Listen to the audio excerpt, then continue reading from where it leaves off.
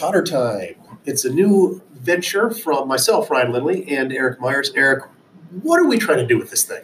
Well, basically, me and Coach Lindley were bored one day and decided, what better way to use our talents and our love of sports than creating a podcast for the school that we teach at. Absolutely. And coach at, right? Absolutely. And I mean, you think about it, right? It's sort of an untapped ground. I mean, I know a lot of people always come up to me in the community, at the grocery store, or church, wherever it might be, and like, hey, how's this team doing? How's this team doing?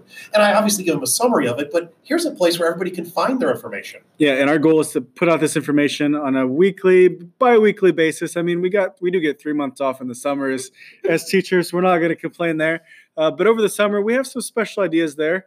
Absolutely. And so, I mean, one of the things we're talking about is maybe like past teams, right? Morton High School is a great athletic history. Is everybody aware of it? Maybe we can highlight a few teams from the past that are those spotlight teams. Yeah, that'd be great for us to do. Plus, it'd give us something to do in the summer while we're sitting around the pool. But we're here today, and we're going to try to bring you as much updates as possible for all of our sports, bring in a whole bunch of special guests, coaches, players, members of other podcasts.